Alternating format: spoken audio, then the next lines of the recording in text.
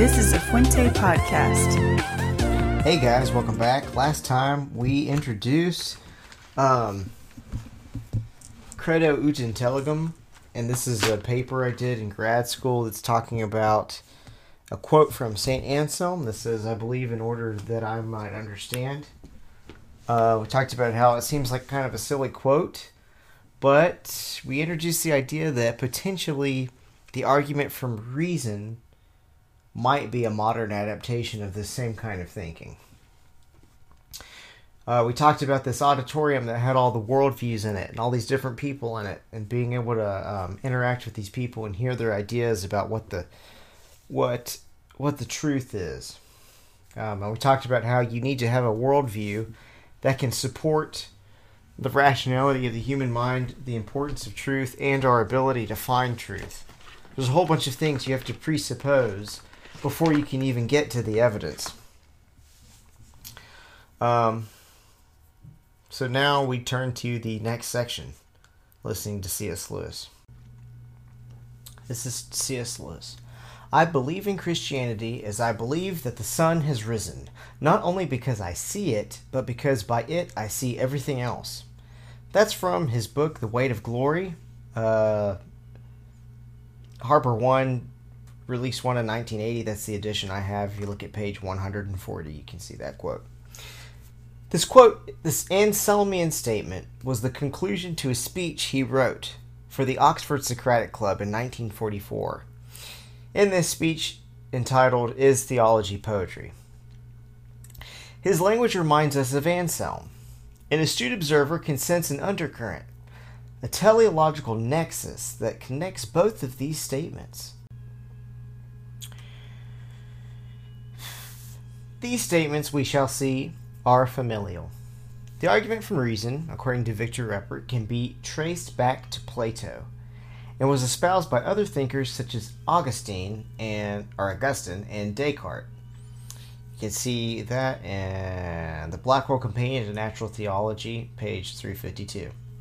The Stoic philosopher Epictetus saw our ability to reason as the very thing that separated us from animals. That you can see in Paul and the Faithfulness of God on page 225. The Stoic philosopher Epictetus believed that there is, quote, a sense in which humans are like the children of Zeus, since though we share the physicality of our nature with the animals, we share the reason and intelligence, the logos and gnome, of the gods. But what makes the Anselm-Lewis connection so interesting is the similarity of the two views as seen in Lewis's conclusion. And that's that conclusion, I believe in Christianity as I believe the sun has risen, not only because I see it, but because by it I see everything else. In comparing Anselm and Lewis, and looking into the past, it bears keeping in mind some warnings that Lewis has. He gives a few warnings about looking into history. There's two. These two rules are: 1, there's no more tiresome error in the history of thought than to try to sort our ancestors onto this or that side of a distinction which was not in their minds at all. That's the first one. So in other words, this rule means don't make St. Anselm speak to conflicts of which he was not a part. Very well. Let us keep this in mind and come to a conclusion on the mind with humility, at least in regards to what Anselm was intending. The second rule for looking at history works to balance this one out. It tells us where to go. Basically, the second rule is this. The second rule is directions on how to treat our predecessors in faith. And it uses an analogy where he equates previous ideas held by Christians in the past. And these ideas potentially have not been nuanced enough. He says that these ideas that haven't been nuanced enough are like nuts that had treasure inside but needed the shell to be removed.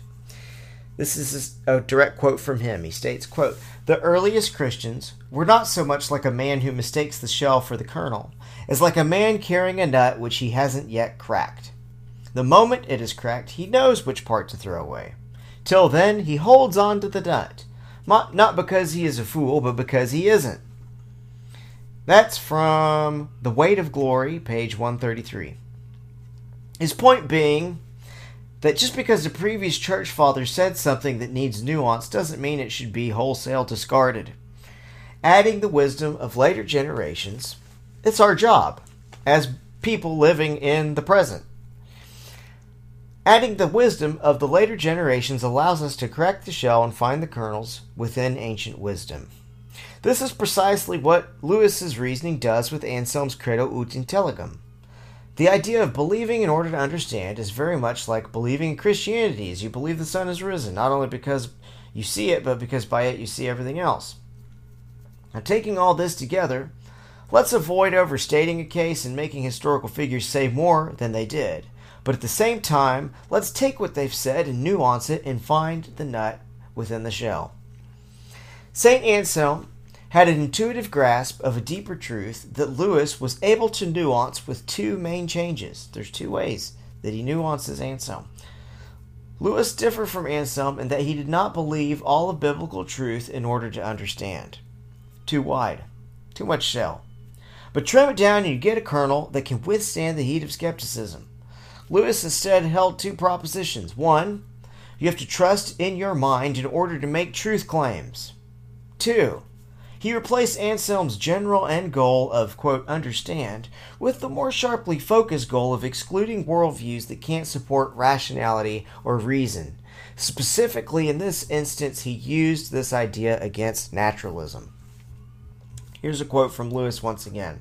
This quote's from The Weight of Glory, pages 134 to 135. The picture so often painted of Christians huddling together on an ever narrow strip of beach while the incoming tide of, quote, science mounts higher and higher corresponds to nothing in my own experience. That grand myth, which I asked you to admire a few minutes ago, is not for me a hostile novelty breaking in on my traditional beliefs. And I skip ahead. On the contrary, that cosmology, that's the naturalistic interpretation of the cosmos, is what I started from. Deepening distrust and final abandonment of it long preceded my conversion to Christianity. Long before I believed theology to be true, I had already decided that the popular scientific picture was at any rate false. Was false. One absolutely central inconsistency ruins it.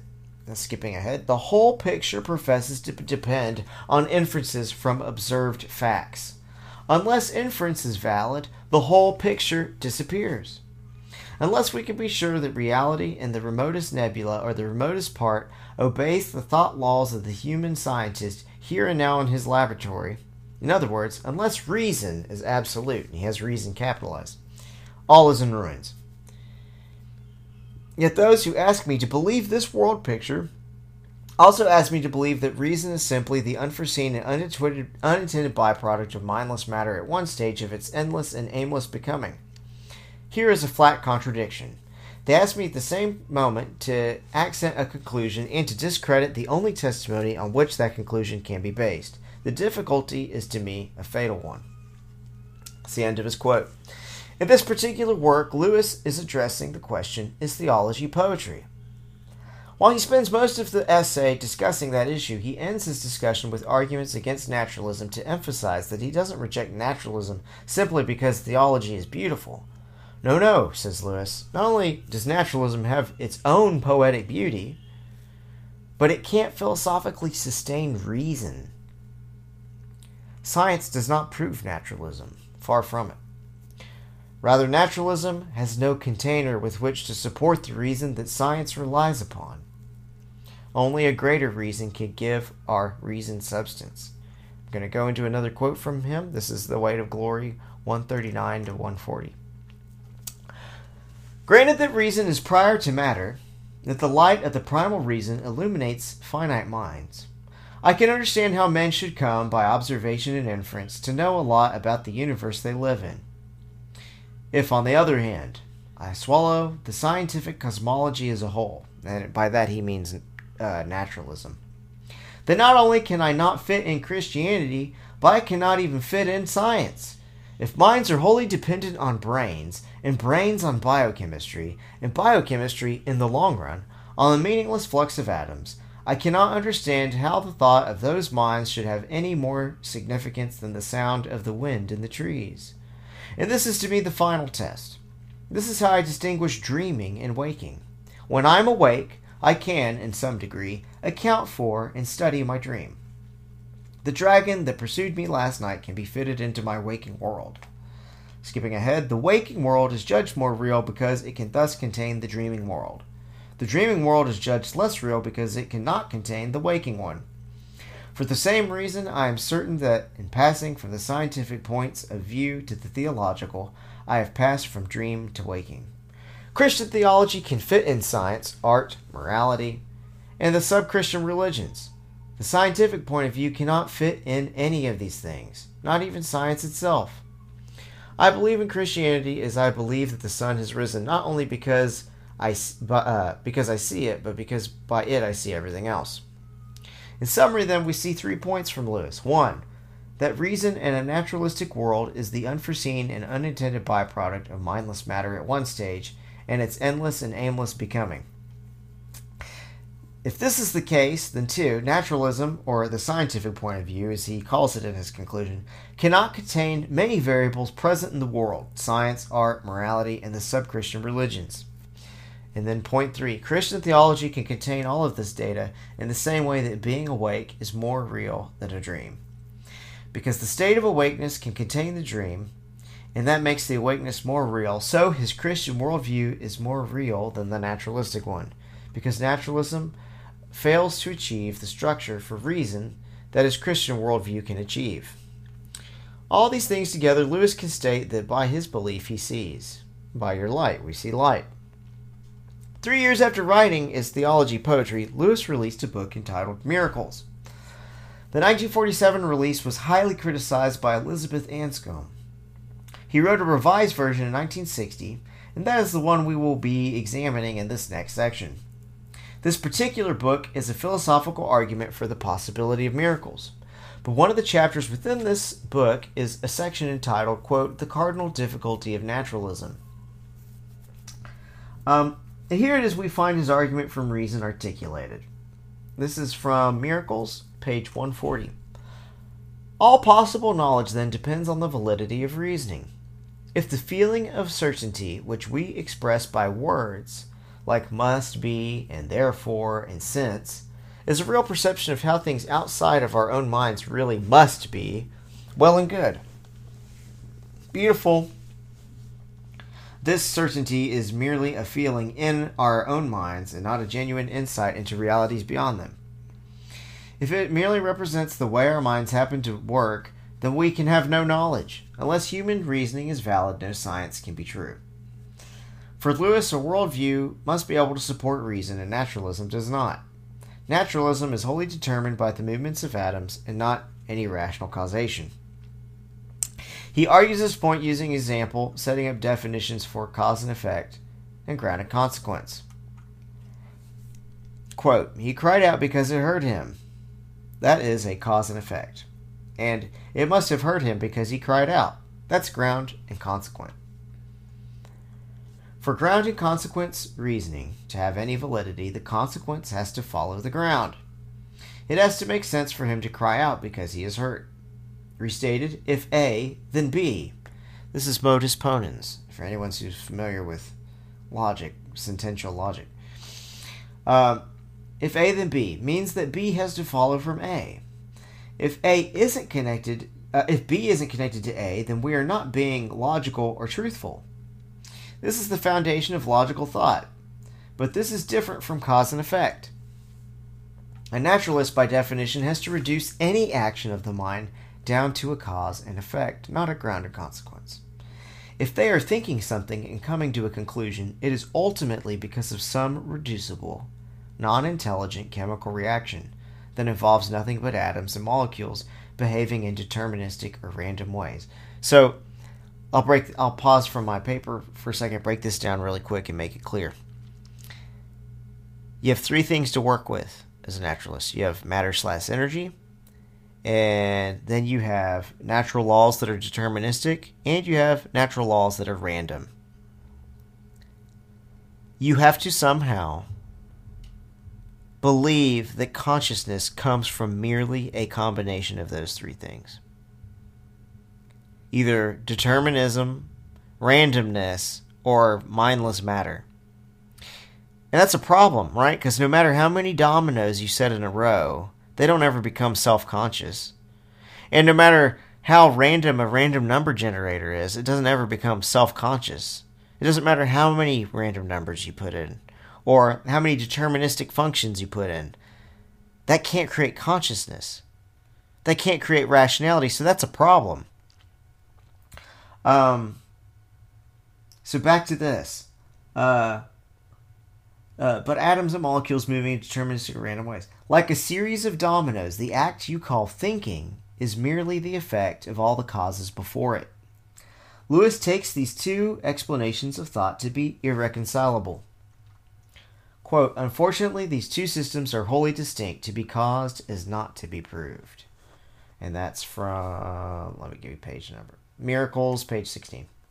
To drive home this point, Lewis shows examples of thinking that are the result of cause and effect and how we use this sort of language that naturalists purport to be the origin of our reason. To impeach the credibility of witnesses, you say things like, you say because you are a capitalist, a hypochondriac, a mere man, or only a woman. His point being that we show cause and effect reasoning to disprove the validity of someone's objectivity, epistemology, or other truth-seeking faculties. That is to say, you're just saying that because you're a Democrat, or you're just saying that because you're a Republican. That's showing that people can't pay attention to evidence. That's determinism. It's showing that this is the same sort of reasoning that we're talking about. It's not ground in consequence. They're not. So if our decisions are merely because of this or that, they aren't actually based on the truth of the matter asserted. They're not based on evidence. That's cause and effect, right? That's not because of ground and consequence. Now they only believe in naturalism because irrational, deterministic, or random physics are taking place. You often see a naturalist try to blur the issue, saying that rationality is beneficial to survival, and therefore it's explainable in evolutionist slash naturalist terms. But you have to realize that just because something helps survival doesn't mean that it has now become explainable in naturalistic terms. To prove something is beneficial is not the same as proving that it is possible naturalistically. You can see this mistake made in a debate made by Cosmic Skeptic against Max Baker Hitch. I have the URL attached in my paper, but I can't really say it aloud. You can look for it, though, online. The problem can be highlighted by imagining something that is obviously violating naturalism. A wizard with a wand that shoots out magic fireballs. If we ask how a wizard can shoot magic fireballs, a naturalist would hardly be let off the hook for saying, oh, yeah, being able to shoot fireballs is beneficial to survival, so of course this accords with naturalism. Yes, that's great, but that's completely irrelevant. The point, just because shooting fireballs helps you survive, that doesn't mean that it's now explainable in terms of deterministic and random natural laws. The point is that the rational mind is just as much stepping out of mere matter and deterministic random rules as a magical fireball would be. We just don't realize it's bizarre because we're so used to being what we are that we just take it for granted. But it's actually very, very strange. It's very strange that we're self-aware.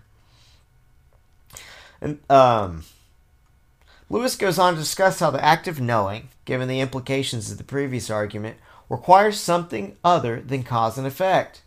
When you're knowing something, you're only actually knowing it if it is something true outside in the world, not merely a part of your subjective experience. This distinction between a mere subjective experience and an actual inference about something true in the world is key. This is a quote from him. If it were totally explicable from other sources, it would cease to be knowledge, just as, to use sensory parallel, the ringing in my ears ceases to be what we mean by hearing if it can be fully explained from causes other than noise in the outer world, such as, say, the tinnitus produced by a bad cold. And that is from page 18 of Miracles. The next argument that Lewis makes is that reason is not the sort of thing that can evolve. You can evolve reactions to stimuli and eyesight because it's more useful than mere photosensitivity. But reason is not something that can be a product of cause and effect. Or as Lewis puts it, it is not conceivable that at any improvement of responses could ever turn them into acts of insight, or even remotely tend to do so. The relation between response and stimulus is utterly different from that between knowledge and truth known. I have a little footnote here. I personally don't see a conflict between evolution and reason developing. It is a helpful trait for survival. It's the relationship between reason and naturalism that causes a logical contradiction for me. Not necessarily the relationship between evolution and reason that does so.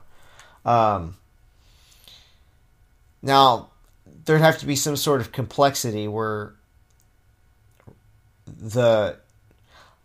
I guess I'm like a dualist, right? So I believe that there's a mind and a brain, and the brain is sort of like a computer that's operated by the mind. And as the brain grows in its abilities, the mind that is doing reason is able to increase its complexity. So maybe he has a point there. I don't know. That's something I'd have to think about. I'm slow though to jump onto an argument that sounds like it's something against evolution, based on like it seeming impossible for it to happen, because those seem like God of the gaps arguments. But this one in particular, he's distinguishing reason from a system where things can only improve by cause and effect. And so in that way, I can see his point. Okay, continue next sentence. Now, no matter how quickly and effectively a response to a stimuli evolved, it has never left the category of cause and effect and entered the realm of ground and consequence. The central claims of Lewis's arguments still hold up today, but Anscombe and others have brought needed nuance to help people to parse where exactly individuals will land as new groups, to wit, panpsychism, dualism, physicalism, etc., develop and form their philosophical camps. Naturalists still have their ways of maintaining their philosophical presuppositions. One is through analogies. And one of those analogies is the computer analogy, that our brains are basically just a computer. And I will look into whether our brains are just a computer next time.